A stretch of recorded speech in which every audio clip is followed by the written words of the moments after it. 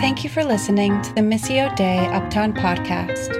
We are a church committed to our neighborhood, seeking to love and serve our beautifully unique community as we join God as He makes all things new. To learn more about us, visit mduptown.com. Hey, good morning, everyone. My name is Jimmy. As Tiana said, I am one of the pastors here at Missio Dei Uptown, and we are so thankful that you have joined us this morning. If you haven't been with us, we have been doing a series on Advent, of course, called Advent Embodied. And in our series, so now if you don't know, I didn't actually really know this growing up, but if you didn't know, there are like 4 themes for Advent. They're hope, which May preached on last week. This morning is peace, and then next week, Tiana will be preaching on joy. Hope she knew that. And then Christmas Eve, I'll be preaching on love. And so we are preaching Advent Embodied. What does it look like for us to recognize those attributes as embodied in Jesus, right? And then what does it look like for us to embody those attributes in our current cultural context, right? Now, the Eckert's very, very lovely introduced us to peace this morning. Great job, Ty. You did great at reading. And so I want to ask you the question. We asked this question in the reading. I want to ask you the question to start. What comes to your mind when you think about peace, or when someone brings up the idea of peace? For me, for better or for worse, and I do think it's for worse, the first thing that comes to my mind is pageants, like beauty pageants, Miss America, Miss Universe. And you're like, why, Jimmy? Well, you guys know the sort of like common trope, right? They'll be like, if you had one wish in the world, what could it be, right? And what do they say every time? World peace, right? Yeah. I was going to show you a clip from Miss Congeniality because it sort of expresses that well. And then it was like, I didn't like this clip as much as I thought. So we'll just show a picture, right? Thanks, Sandra. I think it's funny, right? We find it funny because it's sort of a packaged and predictable answer. But I also think that there are reasons why this has become a typical response. I think the first reason is that most people do long for peace, right? We all feel the desires for safety, security, a lack of conflict. Studies have shown that post-pandemic, a rise in anxiety has been pretty significant, right? Particularly with kids. And so this desire for peace, this desire for calmness is a real desire. But also, I think that combined with that, the way we define peace is not very risky, right? So often when we say peace, all we mean is lack of conflict. So it's such an easy response to say world peace in these scenarios because it's safe. For the pageant participant, saying world peace does not risk being misunderstood or misinterpreted. And I think that's a problem. I think we have such a watered-down version of the idea of peace that as a result, we fail to actually take steps toward being real peacemakers, right? In order for this to change, I think we need to redefine peace in a way that is deeper and more meaningful, a way that leads to more of an embodiment of peace in our lives and in our culture. So this morning, as we continue our Advent Embodied series, we're going to consider what it looks like to redefine peace by fixing our eyes on the Prince of Peace. But first, let me pray before we do that. Lord, we thank you for this morning. We thank you that we are able to gather here in Chicago and just fix our eyes on you. So Lord, this morning, as I preach, I pray that what is remembered are not my words, but yours. That you are glorified, not me, Lord. May you be big and I be small. Help me to tell the truth, the whole truth, and nothing but the truth. In your son's name I pray. Amen. Okay, I'm going to be honest. I'm a little dehydrated, so I might need to take a couple of pretty awkward water breaks. I don't know, Jen. I just am. All right. Thank you for asking, though. I appreciate your concern. Okay, so if peace is more than just a lack of conflict, what is it? The Old Testament word for peace is a word probably many of us know. It's the word shalom. Now, shalom is found in the Old Testament 236 times. And it's translated to peace, peaceably, or peaceable 186 of those times. But, of course, shalom represents more than peace. Shalom has an essence to it that is related to wholeness or completeness. It is often used to explain peace within a complex ecosystem, meaning shalom takes in the complexities of social structures, of social communities. Shalom of a community is when the whole community is operating as it ought to, in perfect harmony. This idea was from Marcus. I'll give him credit. Think of shalom like a puzzle, or a community as a puzzle. When shalom exists in a community, each piece is in its right place, interacting with the other in healthy ways, right? Often, in a disruption in shalom, we would think of it as just like a piece being taken out, but in reality, it's more like the next picture, where every piece is just sort of piled up in ways that don't really make sense, right? It's all out of sort. Another way to think of disrupted shalom is a picture I've used before. So if a community is a nice, serene, calm lake with all of the water molecules interacting with one another, then a disruption of that shalom would be as if you were dropping a pebble in the lake, right? Or a rock in the lake. And so what happens is the disruption doesn't just happen with the particular water molecules that the rock hits. The disruption happens throughout the community, right? We all feel the ripple effects. Shalom is at the heart of the Bible. It's at the heart of God's redemptive story, because perfect shalom is what we experienced, or what we were ought to experience in the garden, right? It's how life ought to be. And so if the garden was perfect shalom, then disruptions of this shalom are often called by another name: sin, right? The first disruption of wholeness, completeness, peace happened in the garden when Adam and Eve did not trust God, but the serpent, that the fruit was right for them. They disrupted this wholeness when they distrusted that God intended for them good, right? And the ripple effects are still being felt today. This gives us, I've talked about this before in light of justice, this gives us opportunities to recognize sort of like generational sin, right? We can begin to think about things like reparations or things like that when we think about the ways in which racial sin has reverberated throughout our community, right?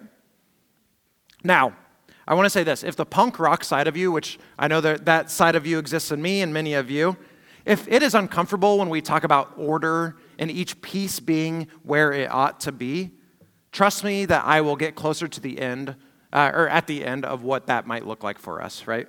But I wanted to start with a baseline understanding of shalom and peace. Because as you can see, this picture of peace is far bigger than just a picture of lack of conflict or war, right? It includes some of that, like these pebbles that we're talking about might be war, or it might be just like conflict, right? But we have to consider, what are these pebbles, what are these disruptions robbing us of, is the bigger question. Understanding shalom deepens our appreciation of the vision of the Old Testament for a holistic and thriving experience, both individualistically and collectively. This vision is one that encompasses peace, justice, well-being, and flourishing, rooted in a relationship with God. I said a lot of words there, but that's what we're going to break down this morning. Make sense? Which brings us to the question of how do we restore peace, right? We've just talked about shalom being disrupted. The question becomes, how is it restored? Well, I want to reread our Isaiah 9 passage that Marcus so beautifully read this morning to begin to lay out for us. So it says this: to us a child is born, to us a son is given, and the government will be on his shoulders, and he will be called Wonderful Counselor, Mighty God, Everlasting Father, Prince of Shalom. Of the greatness of his government and shalom, there will be no end.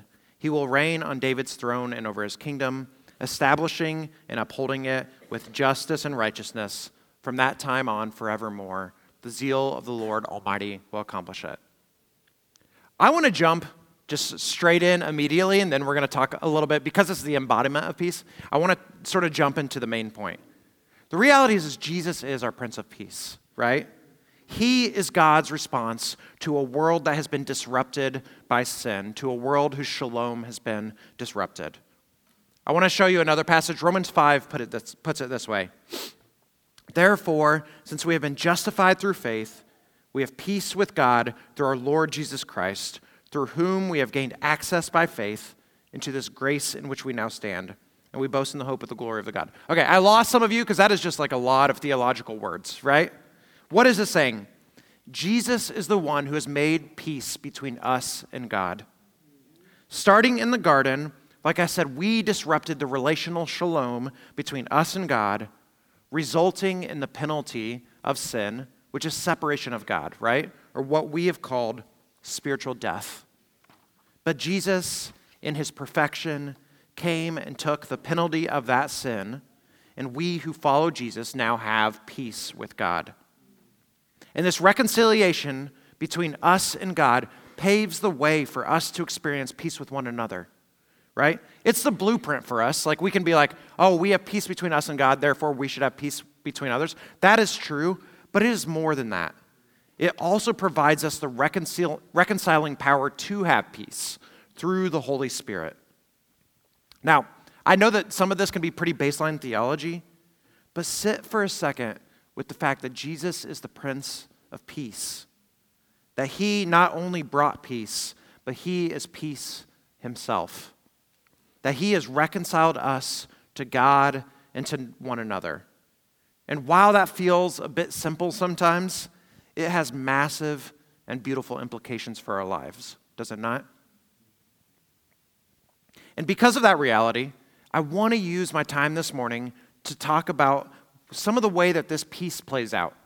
So what we're going to do is we're going to look at what are some elements of Jesus restoring shalom between us and God and between us and each other. What are some elements of it? And then how do those elements play out in our own lives? Make sense? I have 3 of those elements.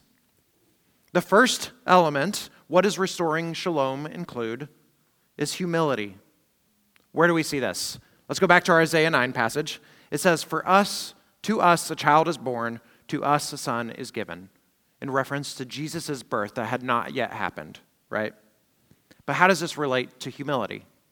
Well, we're going to jump around to the Bible a little bit. I should have warned you, right? Philippians 2 says, in your relationships with one another, have the same mindset as Christ Jesus, who being in very nature God, Jesus was God, but he did not consider equality with God something to be used to his own advantage.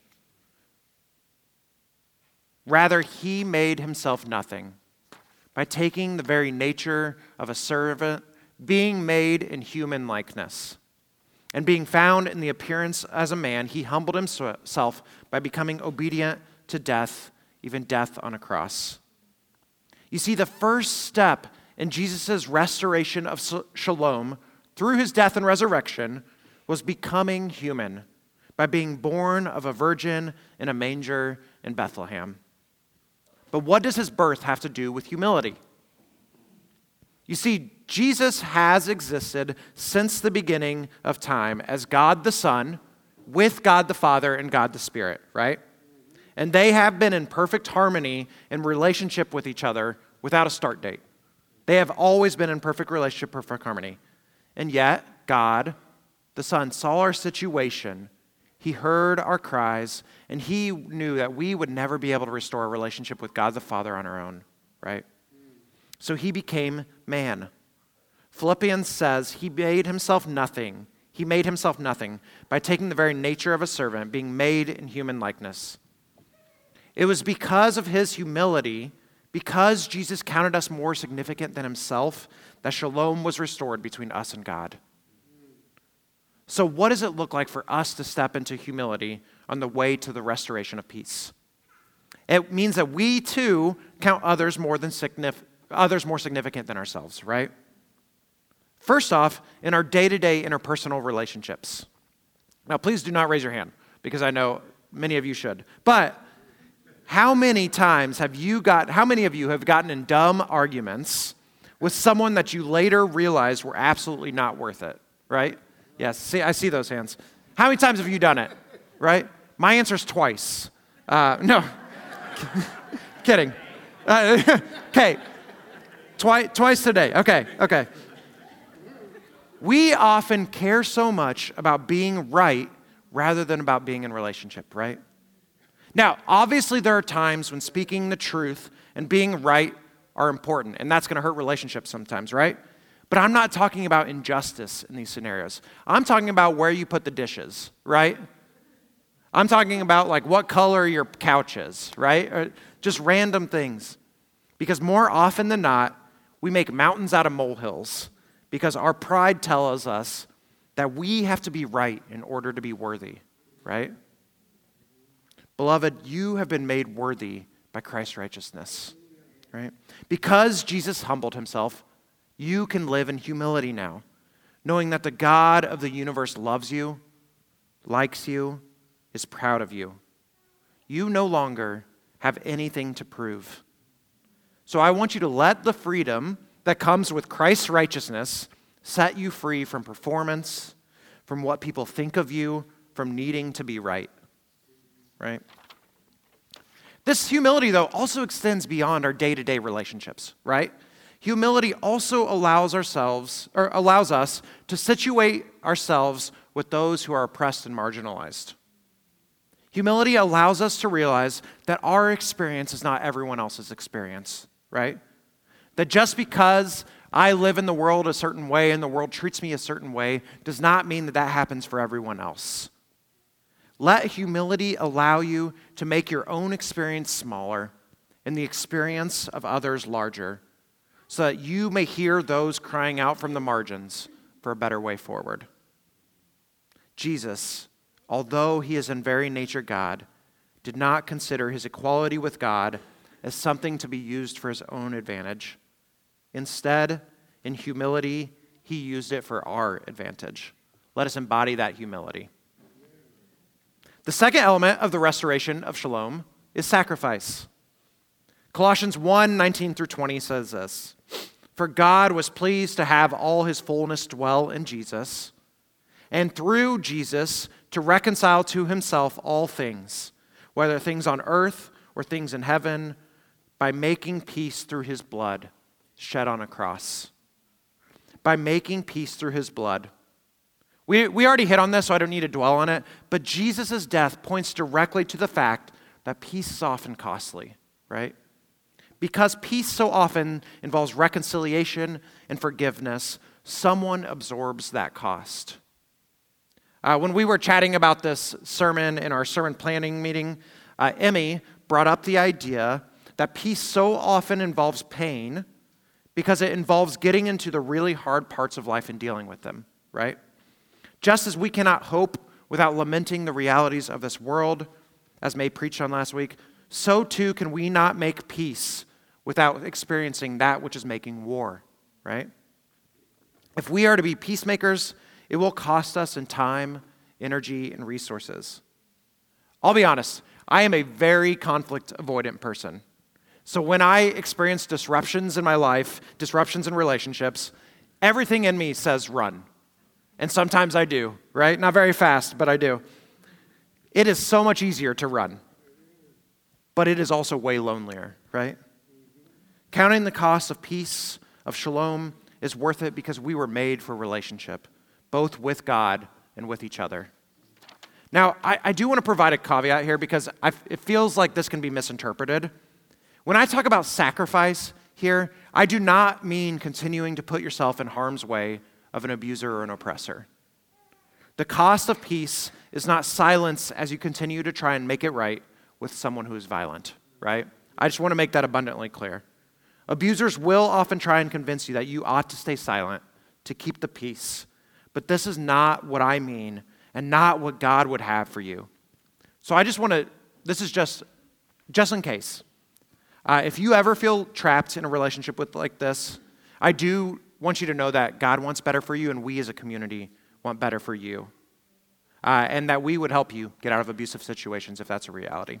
So I just want to let you know. I know that's really, really scary. It feels like risking a lot, but I just want to say I'm always available to think through ways to safely get you out of situations. I know, again, that's a little bit of an aside, but just wanted to make sure that that was clear. The final element of the restoration of shalom has a lot of overlaps with the first two. It's two words, so I kind of cheated. It is justice and righteousness.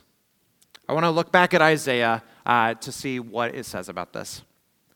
Verse 7, of the greatness of his government and peace, this is again talking about Jesus reigning, right? Jesus being king, Jesus being the Prince of Peace. Of the greatness of his government and peace, there will be no end. He will reign on David's throne and over his kingdom, establishing, so Jesus is on the throne, right? His kingdom will reign forever. Peace will reign forever. And how is it upheld? Through justice and righteousness from that time on and forever, right? The zeal of the Lord Almighty will accomplish this. So what's it saying? In other words, there's coming a day in the new heavens, the new earth, where Jesus reigns as the Prince of Peace. He already reigns, obviously, right? He's already on the throne. But there is a way in which he will more physically for us reign, right? We will be able to see it. He will rule with government and in a society that is marked by peace, marked by shalom. And he will do that through justice and righteousness. The new heavens and new earth are marked by being a just society. And it will be that way forever. The question is, why are justice and righteousness so important? Well, if you go back to the puzzle analogy, I want you to think about it like this. I think typically in conversations about social justice, there are particular people in Christian circles that say that calls for justice are actually disrupting peace and unity. I am not saying that is true. I'm saying they will say that calling for a change from people or society is just upsetting the apple cart, disrupting a well-functioning society. That social justice warriors are tearing apart the puzzle. In reality, calls for justice are calls for others to become aware that the pieces of the puzzle are already torn apart, and that we should care about that. Because the reality is when shalom is distorted and disrupted, those with the least power and resources are most affected by that, right? So those at the top of society, those who rank up at the top, are incentivized to keep the status quo, right? But I just want to say an unjust society is not a well-functioning society. We also have to realize that oppression and injustice are harmful to the oppressors themselves, right? Allowing people to oppress and marginalize in unabated ways erodes the ability for them to have empathy and humility. Oppression dehumanizes both the oppressed and the oppressors, and that's why we care about it. So in many ways, speaking truth to power, disrupting the status quo, is so that we can have a better, more righteous, more just status quo on earth as it is in heaven, right? So the elements of restoring shalom that we get from Jesus are humility, sacrifice, and then justice and righteousness. Now I know what you're thinking, at least some of you. That all sounds good, Jimmy. You're essentially just calling us to be better people, but what happens when I can't, right? In other words, how can we embody these even more, knowing that our white-knuckle approach to improving our character has never helped us in the past, right? Now, I want to be honest with you guys. I was finishing up the sermon. I was literally probably right here, writing the sermon yesterday, and I was a little bit stressed, a little bit anxious, and Jamie asked me to do an incredibly small task. It was such a small task that I am embarrassed to say what it was. Because she asked me, and I'm sitting there typing, she's like, "Can you do this, Jimmy?" And I go, "Ugh. Yeah, I guess, And I go do it, and then I come back and I'm like, and humility, and it's just like what am I doing? Right? I was just being a butt is all I was doing. The reality is just knowing that we ought to be more humble, more sacrificial, more justice-oriented. That's not enough, right? Our holiness does not often follow our knowledge, right? So in the spirit of Christmas, let me read to you a section of Luke 2 that talks about the birth of Jesus, and then I'll tell you why this is important. It says this: "And there were shepherds living out in the fields nearby, keeping watch over their flocks at night. An angel of the Lord appeared to them, and the glory of the Lord shone around them, and they were terrified.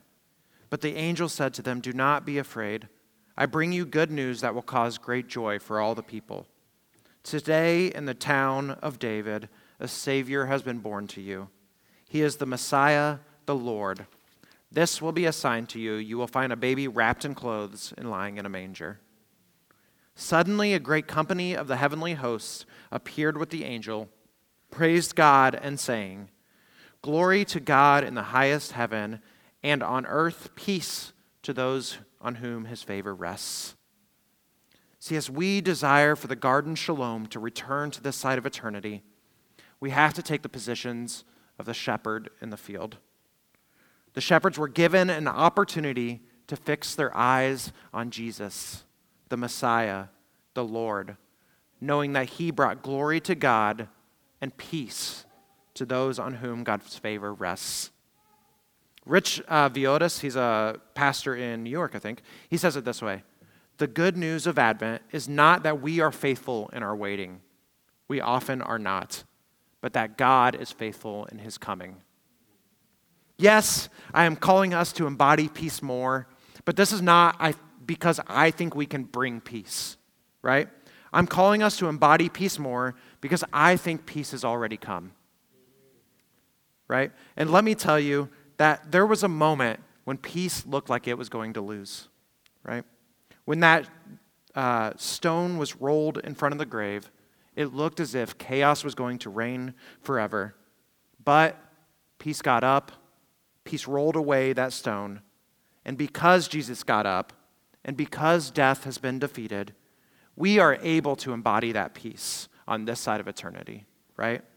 We are only able to embody these elements of peace by, sorry, I lost my spot, and be peacemakers by relying on God's power through the Holy Spirit and with our attention on Jesus, who is peace embodied. This is why when Matthew 9 calls us to be peacemakers, it says that we will be children of God. It's not like we earn being children of God as bringing peace. It's more like we're going to look like our dad when we bring peace, right? We are just living out that identity. So church, I pray, I urge you to live out that identity of peace, right? Bring the shalom that has already been brought.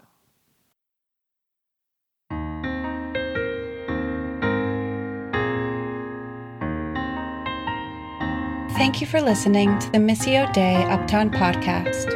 We are a church committed to our neighborhood, seeking to love and serve our beautifully unique community as we join God as he makes all things new.